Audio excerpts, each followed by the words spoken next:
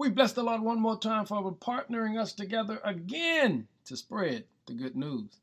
Our focus today is inconvenience. The word inconvenience means to be caused difficulty or trouble. And family, there are times when God simply allows us to experience what I call a holy inconvenience. In Psalm 23, verse 4, David says, "Even when I walk through the darkest valley, I will not be afraid, for you are close beside me."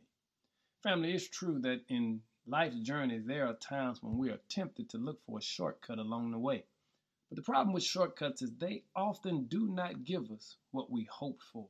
It seems good in the moment to skip certain obstacles or hurry through certain parts of life.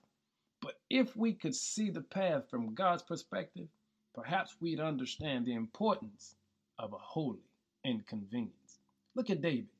David said, "Even when I walk through the darkest valley, I am not afraid." The reason I'm not afraid is because, Lord, I know you are right there with me. Family, think about it. What would the butterfly be without the inconvenience of the cocoon? And God says to you and I, if I'm smart enough to take a caterpillar and turn him into a butterfly, what do you think I could do with you? God will give you a holy inconvenience. But you and I have to be like David and said, "Even when I walk through the darkest valley, I am not afraid, because you are close beside me. Your rod and your staff protect and comfort me." So, Lord, today, we thank you for the holy inconveniences. Be blessed, family, and give God some glory.